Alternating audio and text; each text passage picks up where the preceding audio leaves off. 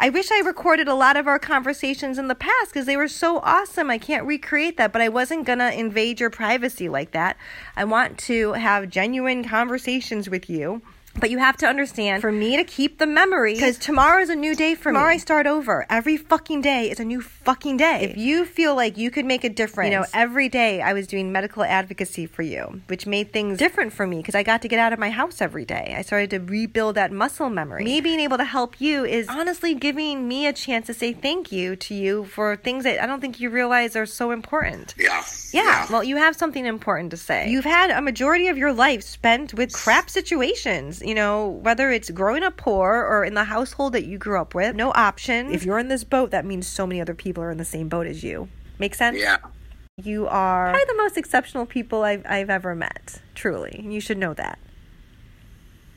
What? You are one of the few exceptional, meaning just... Oh, exceptional. Yeah. Okay.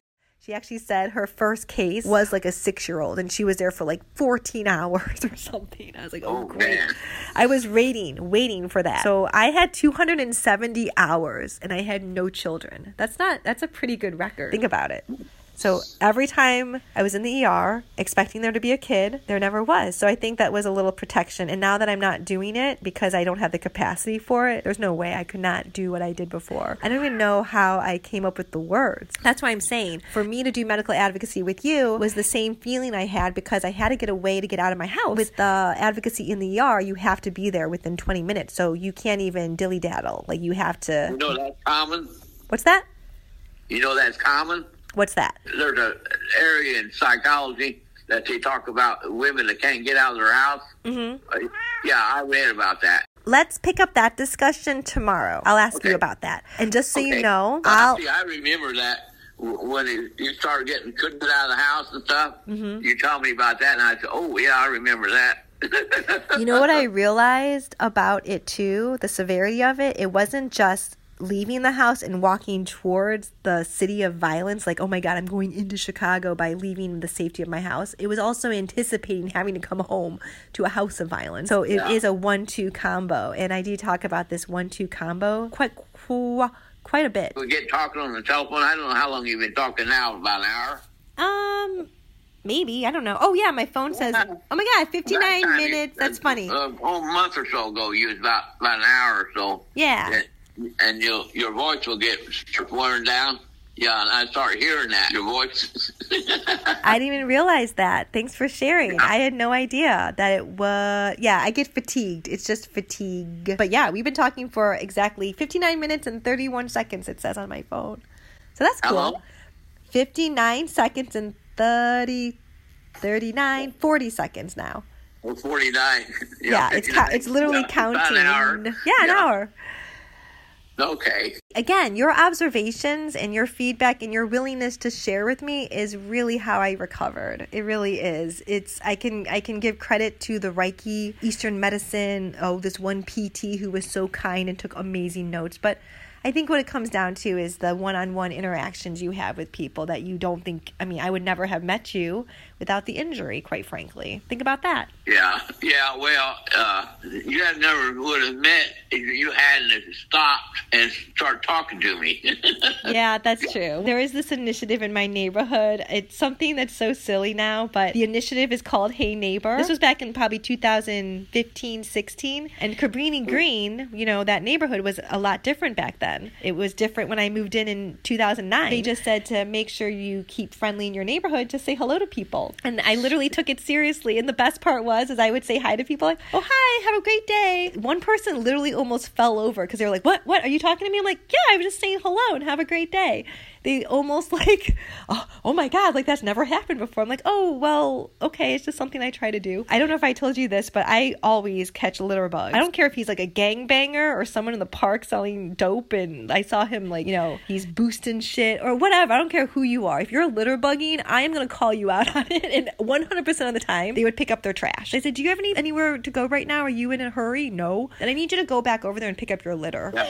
And I think that's how I got my reputation, because then people knew me as, oh, she's the teacher that calls you out for littering and she's the advocate that helps homeless. You're right. I am the same person, because somebody would say to me, like, aren't you afraid that someone's going to like not, just kind of like like be rude or get angry with you. I'm like, no, nobody likes a litter bug. Yeah.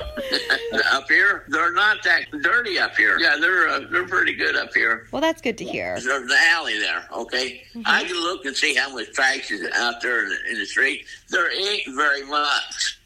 There's only 2 or 3 people, places that you'll see trash, garbage bag and stuff like that. That's nothing. Well, the one thing is there are trash cans like everywhere, so there is really no excuse. Well, the garbage trucks, they run up and down here. They're they haul stuff out here all the time. Yeah. Oh, wow, that is a lot. Yeah, they come in here and they load up garbage trucks. Yeah. So Monday morning, there's one garbage truck comes by and picks up one dumpster just to get one dumpster out of there. Yeah, and it goes next place around. That's where they do it. Let's take a quick break. So the focus on trash and litter bugging is because I want to start talking about no waste or creating as little waste as possible, and how this sort of helped me during a really stressful time in my life when there seemed to be waste all around me, and how I developed a strategy. Also, rubbish or bin people keep popping up here and there. I think that was sort of a popular phrase to call people at some point. And whenever I hear that phrase, I get this image of certain people. They're the bullies that are bullying their own kids or allowing their kids to be bullied because they don't know what to do. That's the only definition for that. Also, the mantra, I forget what you call it. You know, if everyone threw away 1 piece of trash a day, we would live in a landfill. But if everyone picked up 1 piece of trash a day, are we kind of experiencing what community truly is? And finally, the Lincoln Park Community Center, she keeps popping up because to de-demonize the homeless, they have the homeless pick up trash. And I just suggested, well, what if we created a group of people like the Parks Foundation where we all pick up trash together? I guess that wasn't the place to share ideas. I just don't think that that's a way to de-demonize the homeless. Have people do it together, get to know them, have a conversation.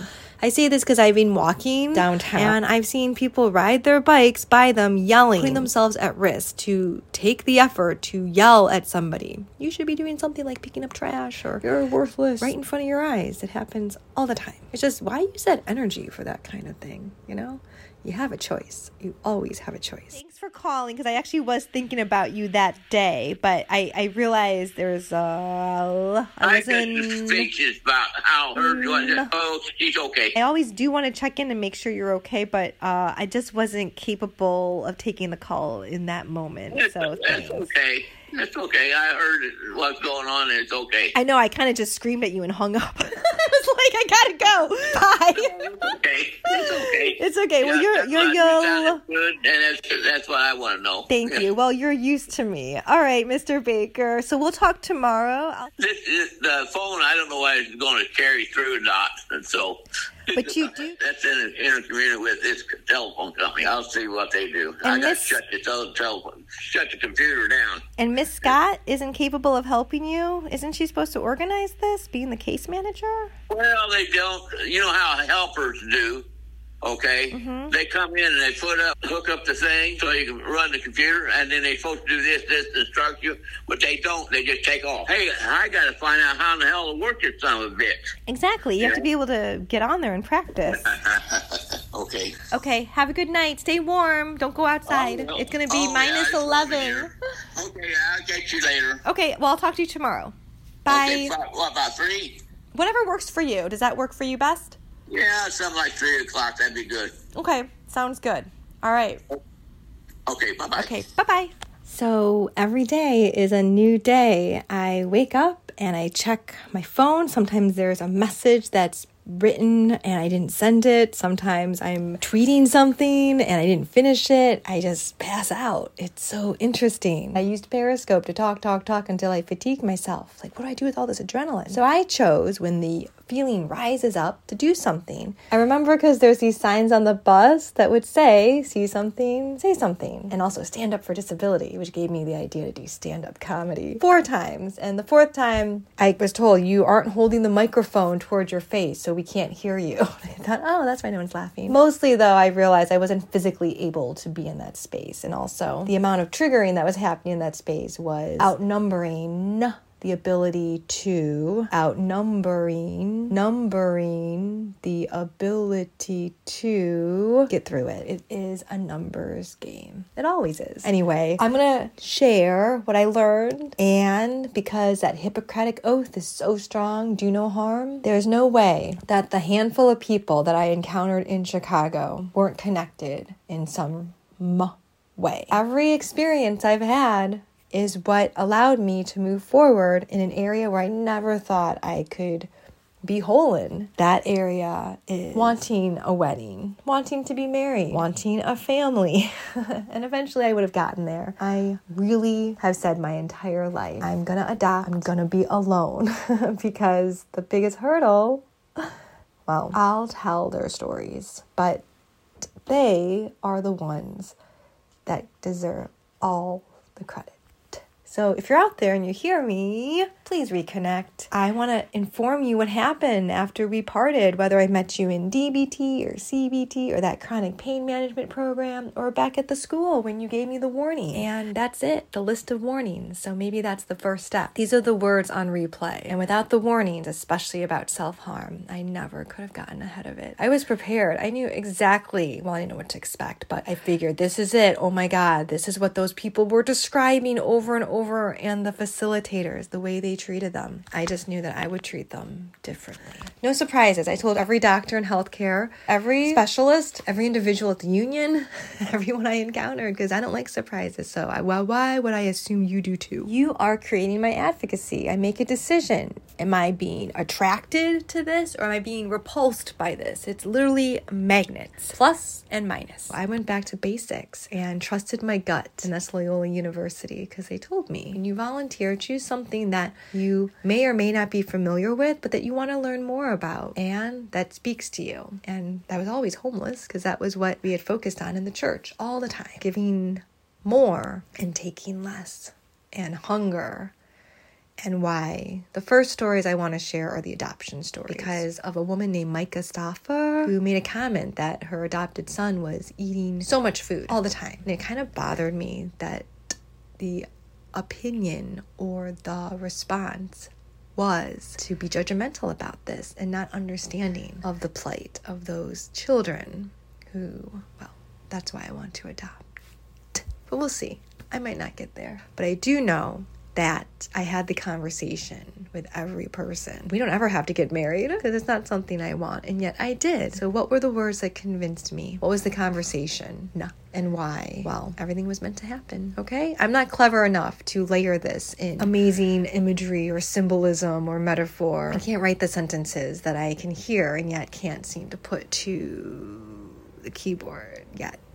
But maybe I will one day. But until then, I will tell the story verbatim because I have found that it helps to remove the triggers. And the first thing, I think, because I keep repeating it, is to make that list of all those warning. The first one I'll share verbally is, hey, don't stand by the vents because everyone can hear you. And how are you doing? Welcome back. And I said, yeah, this place is really strange. You know what the strangest thing was? Is when I walked into the office and was expecting to see the assistant principal. Because she's always there because people have to check in. They use their time card. And I had put it in the slot and heard the noise, and Chronos it's called, because even if you're late a minute, you get docked 15 minutes. That's just the rule. And stealing time is extremely disrespectful. If you're a tenured teacher, the only two things I was told at the time by another colleague was insubordination. They tell you to do something, you don't do it, and stealing time are absolutely offensible things. And the thing is when I turned around, she was in my face. Did you sign in? And I said, what? No hello? Because you always say hello. You're standing there to make sure no teacher stamps another teacher's time card. That was the first time in my entire life I had not seen, well, the assistant principal mostly, but when she's not available, somebody else standing there, usually the secretary. And that's kind of the point. It was different. And I knew what she was going to do. Because once I had clocked in, they realized there are little threats of not being able to make an accommodation of making the first floor room a classroom. for my students, now they had to just deny my kids a classroom entirely. That's why. Just do the right thing, because when you don't, you're then forced into situations where I think most people wouldn't want to go. And yet, I would not understand the behavior unless I understood the severity. Absolutely showing that this school does the opposite of what I think public education is about. It's not a vehicle for rich families to have free high school, when public education is about supporting those to give them the best chance to reach their full potential. All right, I got my teacher voice back. Tomorrow I'll be having a conversation with Mr. Baker, and as you can see, advocacy truly is a dialogue, not a monologue. I'm monologuing. It's really hard. But it's also the first step in a 3-step process to end PTSD, suicide, trauma, and that biological uptick that absolutely is your body's instinctual survival. All right, have a wonderful night, everyone. And I'm doing my best to remember the next day tomorrow, to not forget the appointment, 3 p.m. Set it so I don't forget it. And also to make sure I'm ready to hear it. Because he's going to tell me how over the past 3-4 years or so, there has been some changes that he's noticed.